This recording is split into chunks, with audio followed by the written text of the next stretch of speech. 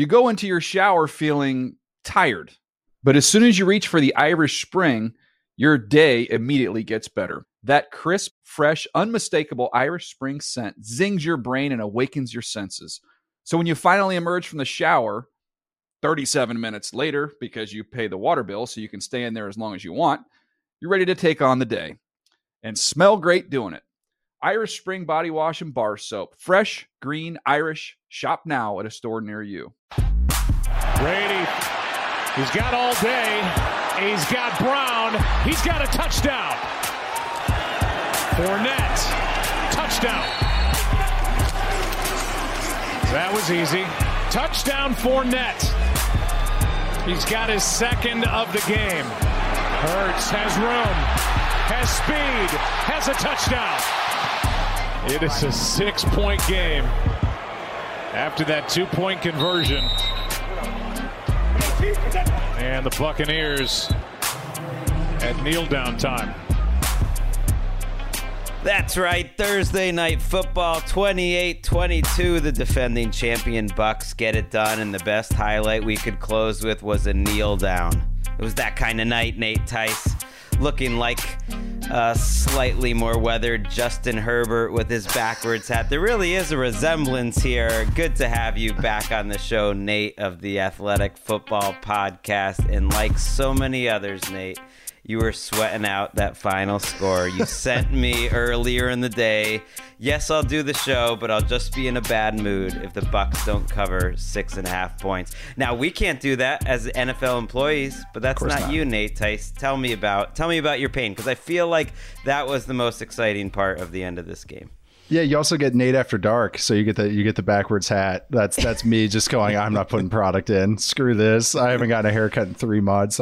This is backwards hat. But no, one of my adages this season as a newly enabled person that can gamble on sports now, since I'm no longer affiliated with the team, nor is my dad.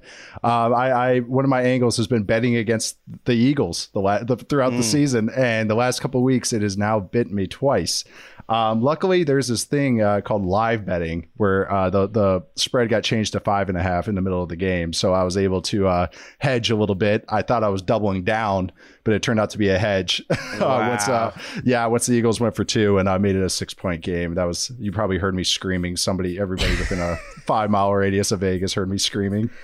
Yeah, I mean, Nate, of course, lives in Vegas, so it's easy for him to get it down. But this is what a lot of people were talking about online, because ultimately it wasn't that exciting a game. It was 28-7. It's a 21-point game. Just felt like another Bucs game where they get touchdowns too easy, where life seems too easy. And then again, it turned into another Eagles game where Jalen Hurts put some late touchdowns and shows again that he has the biggest gap between his fantasy value and his real life value of any player I can really think of it in a long time, because there's a lot of places we should talk about this game seriously. But I think what I'm thinking of watching this game is just thinking about, like, what are the Eagles and what is Jalen Hurts? And after 6 weeks, I'm struggling with it. I'm struggling with who is Jalen Hurts right now to you as an ex-quarterback. I'm not a quarterback. You were an ex-quarterback. But you have the column, so it kind of, gives you more credence than I do. I just have a Substack talking about offensive line play. I look at Hurts as more of a high-end backup spot starter, and that's kind of what you saw tonight. He can create some plays with his legs, but what you saw tonight, and I think more people saw a complete game of Jalen Hurts in the Eagles offense, as opposed to maybe seeing red zone, some highlights, and then looking at the fantasy scores and going, hey, this guy, he's putting up 24 points for me on fantasy. This guy must be pretty good. It's the Blake Bortles award. I think that's what it is. It's the I'm not putting Jalen Hurts in the Blake Bortles category, but at least that fantasy award.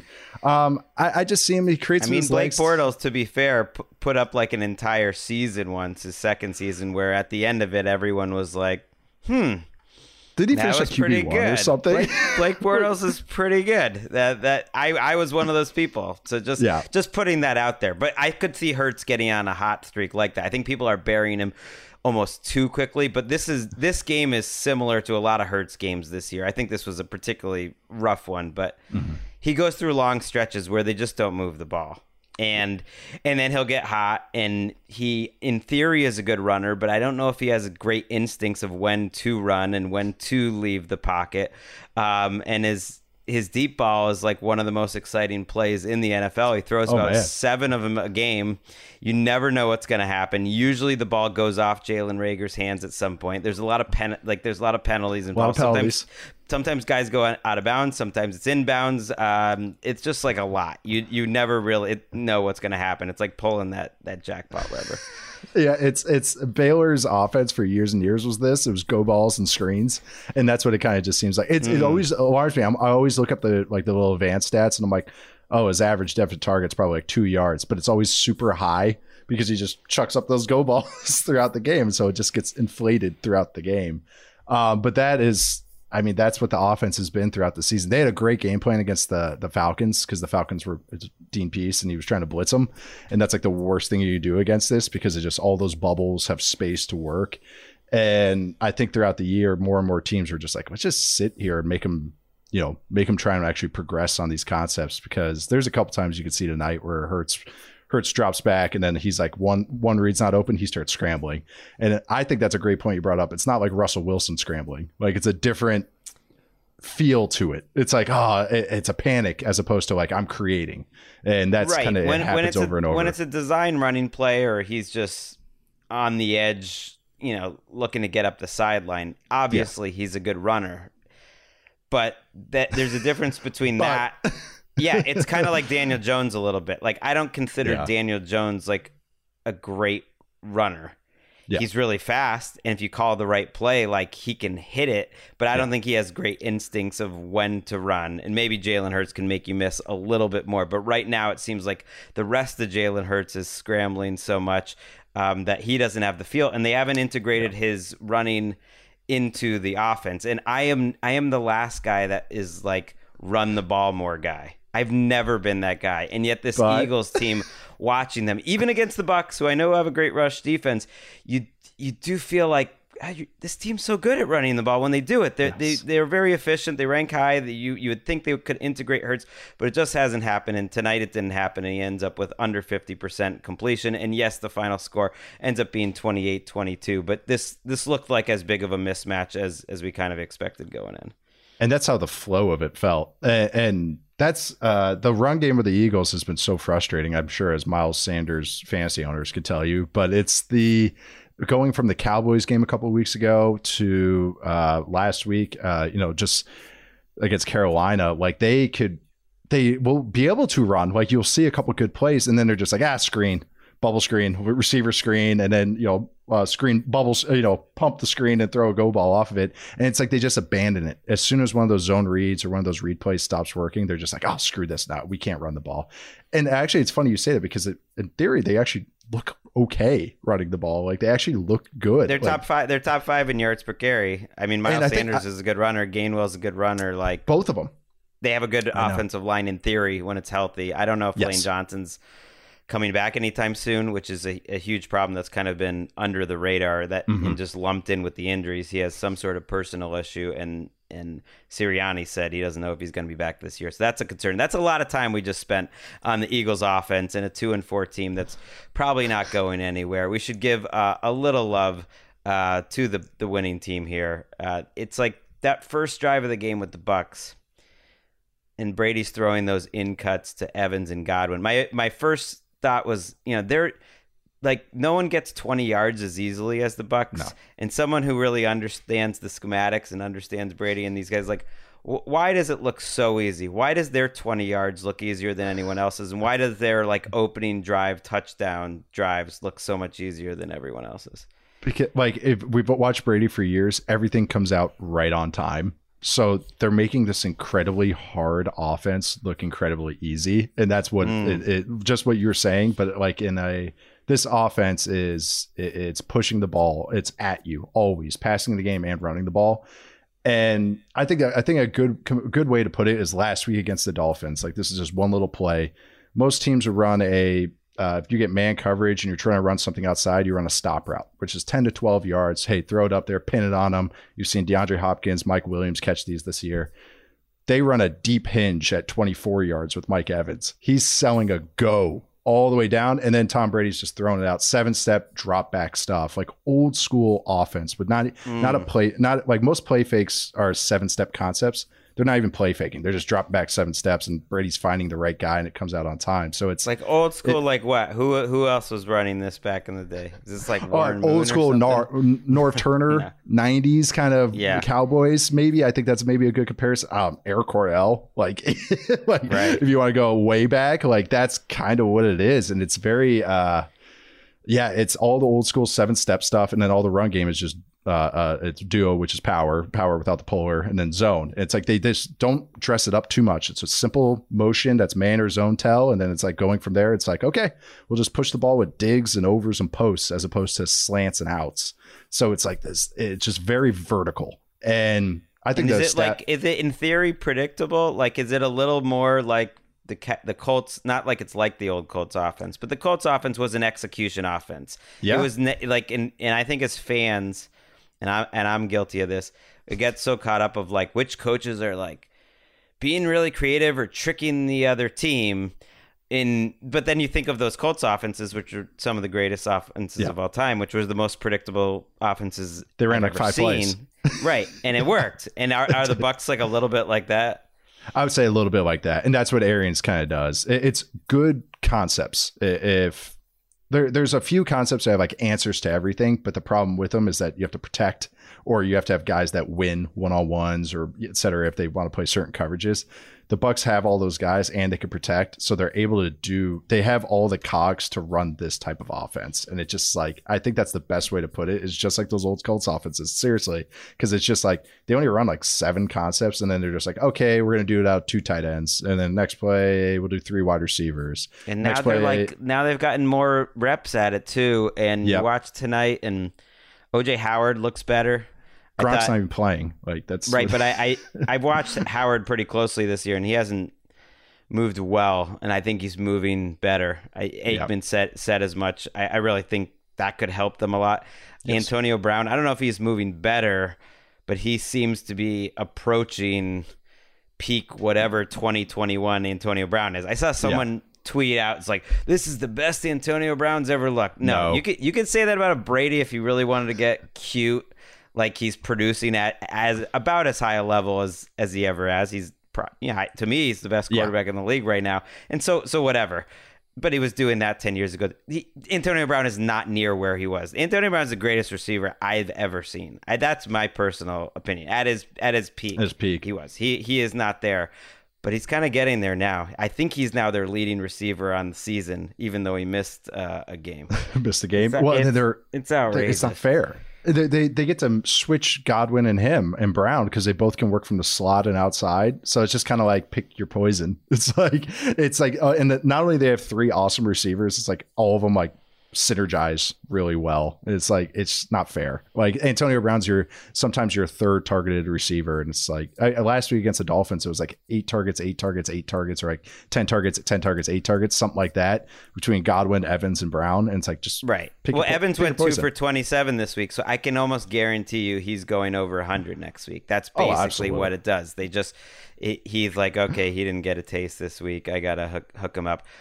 You know who I was thinking about watching this game was Tom Coughlin and David Caldwell, the former Jaguars GM. And I was thinking they're watching Lenny Fournette light up the Eagles, get to 127 yards and 2 touchdowns from scrimmage. And they were thinking, see, we were right. We were right to go with Lenny and Bortles instead of drafting Mahomes.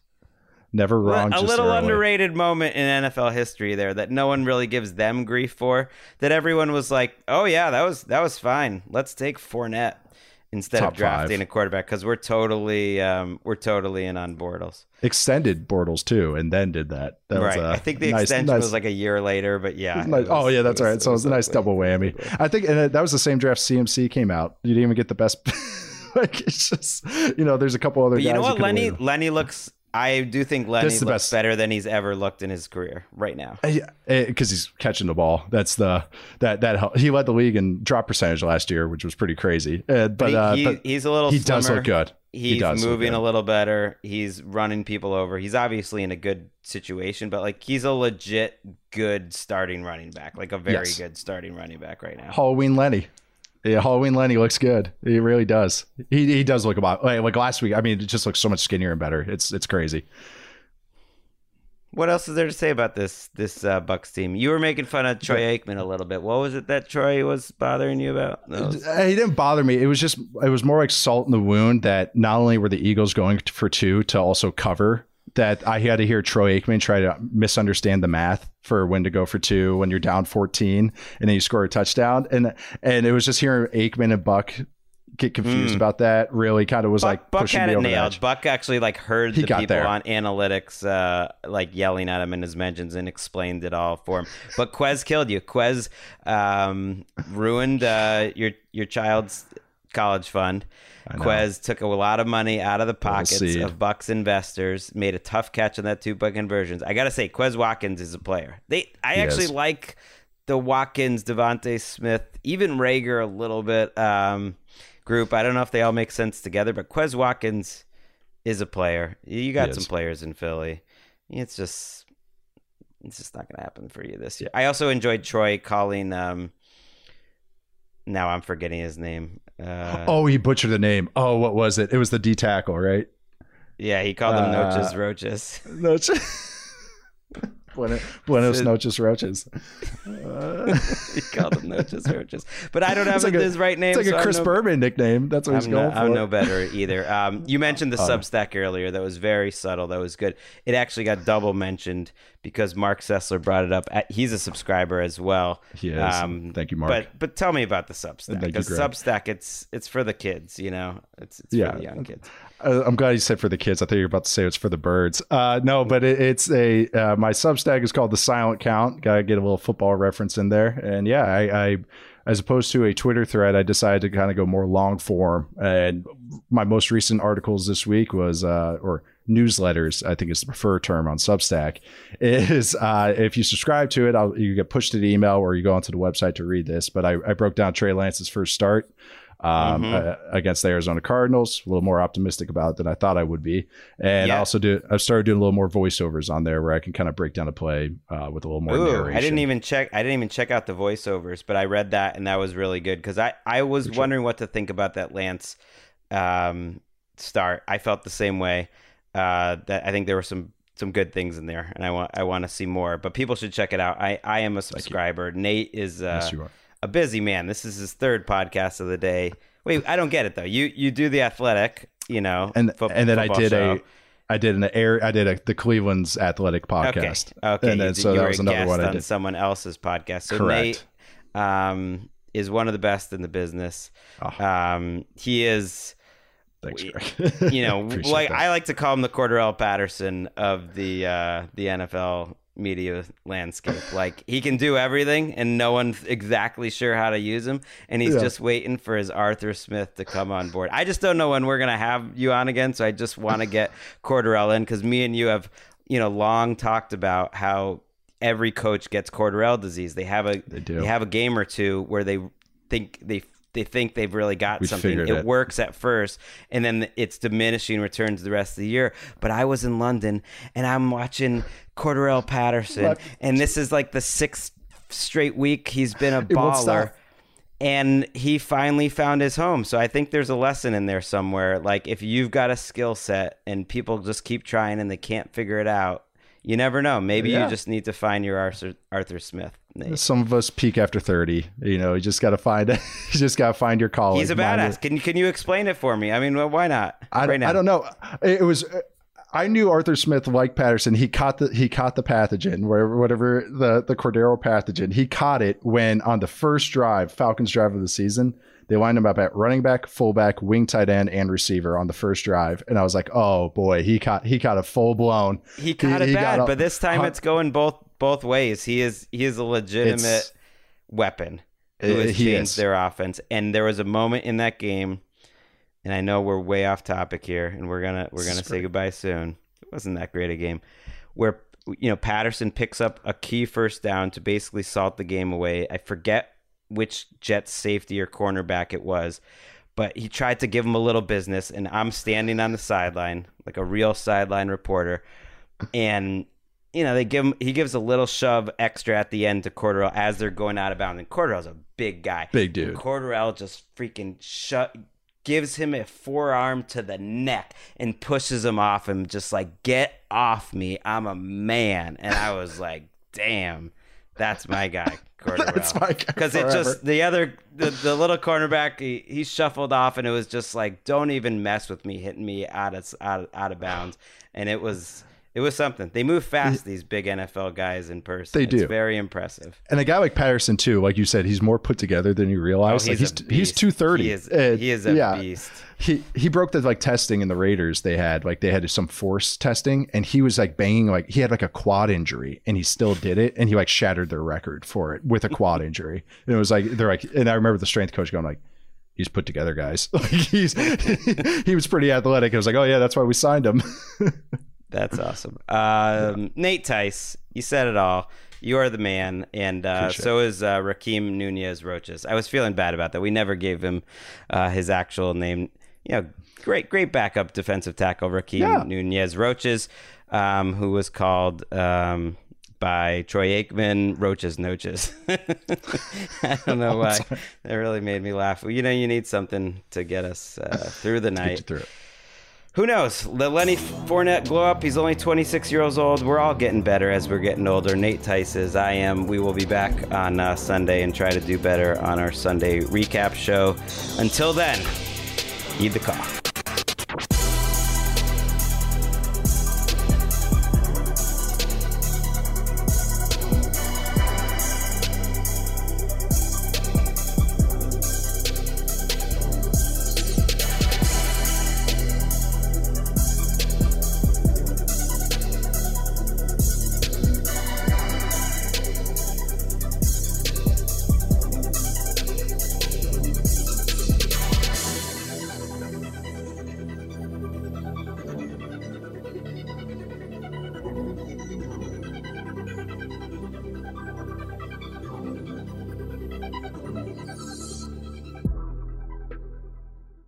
You go into your shower feeling tired, but as soon as you reach for the Irish Spring, your day immediately gets better. That crisp, fresh, unmistakable Irish Spring scent zings your brain and awakens your senses.